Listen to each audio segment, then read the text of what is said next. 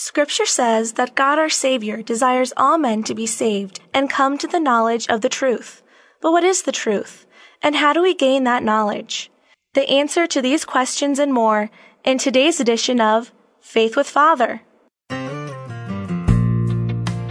Living Bread Radio presents Faith with Father, a program aimed at teaching today's culture the truth about the Catholic faith. And now here's your host, Tim Perry. Good morning, and welcome to Faith with Father. This is Tim Perry, your host, and we're taping on-site in Amherst, Ohio at St. Joseph Rectory with Father Michael Denk. Welcome, Father. Thanks, Tim, for being here. Thanks for having us to the rectory. It's very quiet here. We're continuing our discussion of the EUCAT and the sacraments. Actually, today we're going to talk about the Holy Mass. And question 213 asks, what elements are essential to a Holy Mass? At every Holy Mass, there's two essential elements, the two main parts. And the first is the Liturgy of the Word, and the second is the Liturgy of the Eucharist. So you'll notice at Mass that there's kind of a separate structure there. The first part, the whole first half, is all listening to the Word of God. And then the second is the Liturgy of the Eucharist, where we receive the Eucharist. Now, the wonderful thing is, as with all sacraments, they both go hand in hand, word and sacrament. So at every sacrament, we hear Scripture. At baptisms, at weddings, at every sacrament, we hear the Word of God. And so at the Eucharist, we spend the first part listening to the Word of God. And we hear a reading from the Old Testament, from the Psalms, from the New Testament, and from the Gospel. Now, the wonderful thing is, God wants to give himself to us during the Liturgy of the Word. I think sometimes people go to Mass and they just wait to receive communion. You know, it's like, all right, we get through these readings and then I get to receive the body of Christ. But the reality is, if we go and we actually listen and just want to hear him speak to us, you know, God, say something to me, whatever's going on in your life, when the Word of God is proclaimed, it is always new and always alive. And so, if you listen, God will speak to you in the liturgy of the Word, and reveal Himself to you in that way. So that's when people say, why do I have to go to Mass on Sunday? Well, first of all, it's to hear His Word proclaimed in the community, and then to receive Him in the body of Christ. So the liturgy of the Word, as I said, we get to hear these readings from our tradition, but these readings aren't just like a history book. When we hear these readings proclaimed in the liturgy, in the Mass, they become God's living Word. So it's God speaking to us today. It's God speaking to you at this very moment, the words that you long and need and want to hear. I know one of the things I love about going to daily Mass is hearing the preached Word of God.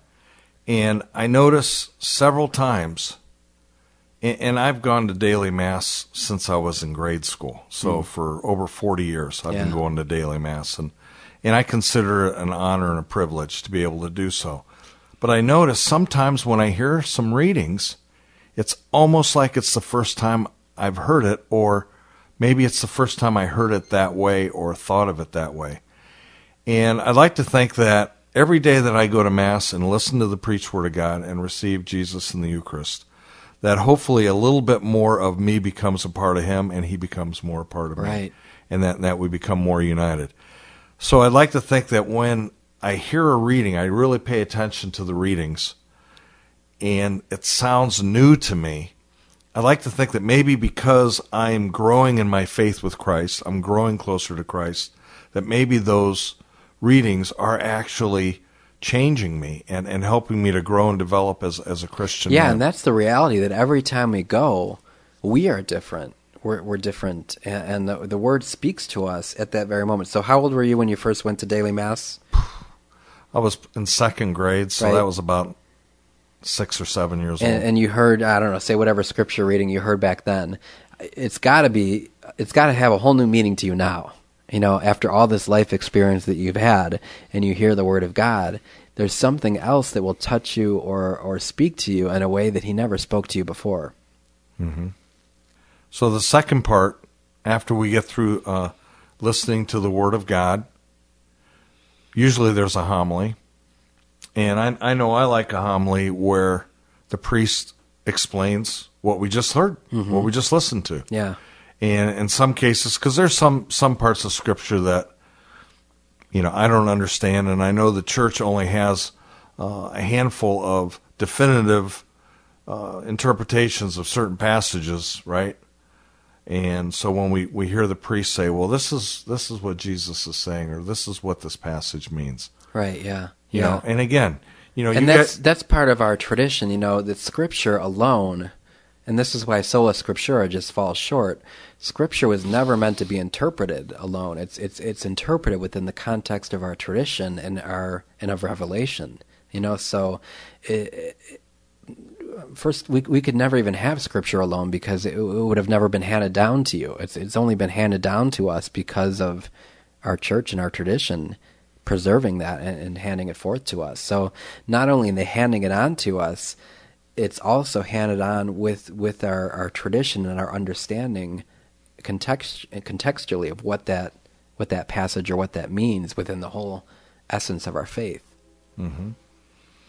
So when we transition into the liturgy of the Eucharist, there's also quite a few prayers that the priest says, and most of them are from the Scriptures. It's very scriptural. So the entire Mass is really, and if you've ever read Scott Hahn's The Lamb's Supper, he just goes through his absolute, in Rome Sweet Home, he talks about his conversion of the first time he went to a Catholic Mass, and he heard all of these phrases from Scripture weave together so beautifully, and he said, wow, this is how Scripture is supposed to be proclaimed.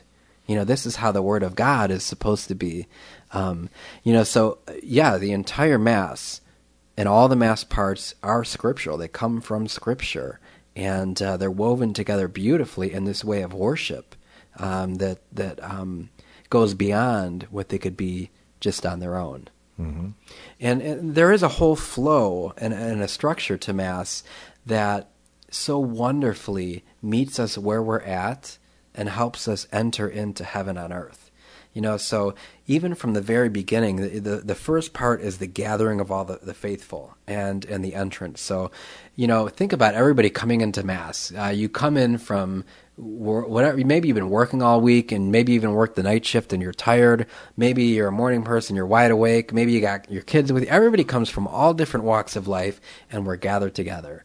So no matter what you're going through in life, you have this moment of gathering where you just come together just to be together with whatever's going on and to be in the presence of God. And, during that entrance, right, you'll see the procession. So the altar servers come forward, the lectors, the cantors, and the priest, and there's this notion of God entering into our gathering.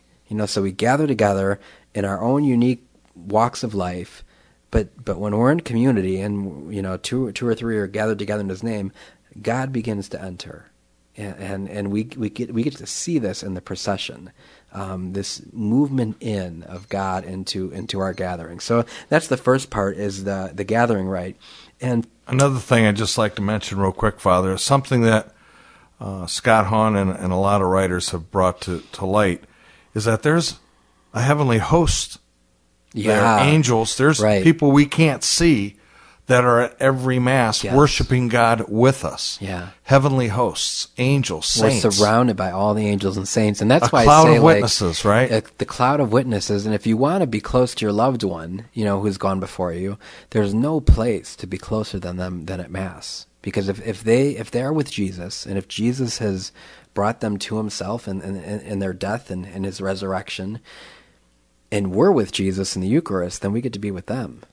And not only them, but all the angels and saints and the whole heavenly host, as you mentioned. Yeah, so in the gathering, that's a wonderful So addition. one more reason to go to Mass every Sunday, if not every day. Right, again, you can't do that on your own, but we are gathered together in the Eucharist. Only at church that can happen.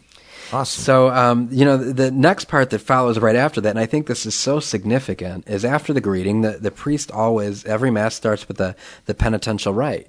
So we take a moment and we call to mind our sins. And the priest will say this, but here's the important thing. I don't think people, well, I mean, I hope people do it, but sometimes I think we're on autopilot. So the priest says, take a moment, call to mind your sins. Lord have mercy, Christ have mercy, Christ have mercy, Lord. But if we actually stop and call to mind our sin, what am I struggling with right now? What do I need to be freed from? What have I done this week that I feel bad about and guilty about and haven't been able to shake? If we enter into Mass like that, we're gonna walk out of there with a whole new freedom. So it's so important that we actually are aware of this part of the Mass. And sometimes people are actually driving in after this. Like if there's this notion that if we can get into Mass by the Gospel, we're okay.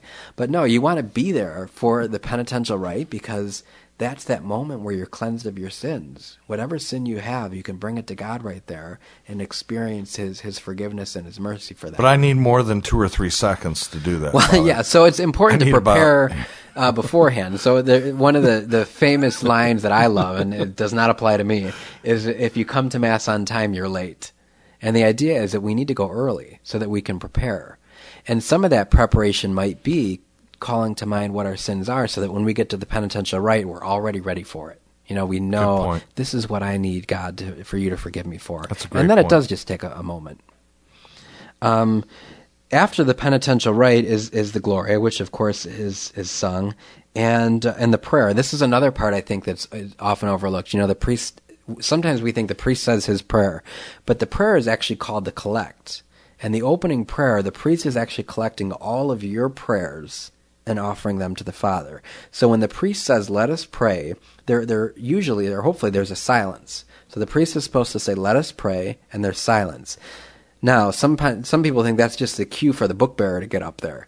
But really, that silence is for you to offer your prayer. So in that silence, all the prayers are offered to God, and then the priest collects them all. He raises his hands, and he lifts your prayers to the Father. So again, it's only a moment that you have. So it's good if you know what you're going to pray for before Mass. So if you think about that beforehand, God, what do I need? Or what do I hope for in this Mass? And then you offer that with the entire community to God. I've never heard that before. It's powerful. Father. That's cool. Yeah, so that's the opening prayer and the collect. It's not that. just the priest, but it's him collecting all of your prayers. So again, it's important if you go to Mass prepared to actually want to pray something. We heard, of course, before that we go into the liturgy of the Word at that point, and we hear from the different readings, and again, another point where God is speaking to you. So after that, then we get to the actual Eucharist, where there's the Eucharistic prayer, and during those spoken words of "This is my body, this is my blood," we actually get to experience the real presence and the body and blood of Christ coming into our lives. And after experiencing all the Mass, then we receive that actual sacrament, and God comes into our life. So that's the whole structure of the Mass. Okay, excellent. You've been listening to Father Michael Denk as we go through the Eucat, going through the different parts of the Mass. Father, could we have your blessing, please? The Lord be with you. And with your spirit. May Almighty God bless you, the Father, the Son, and the Holy Spirit come down upon you and remain with you forever. Amen. Don't forget about the Living Bread Radio app for your Apple or Android device. It's available for free at the iTunes Store or Google Play Store. Just look for Living Bread Radio. Until next time, this has been Tim Perry. God bless you. This has been Faith with Father, a production of Living Bread Radio in Canton, Ohio. For an audio archive of this program, log on to livingbreadradio.com and click on Faith with Father. If you have a question or comment about today's program, email us at askfather@livingbreadradio.com. And join us again next time for another edition of Faith with Father.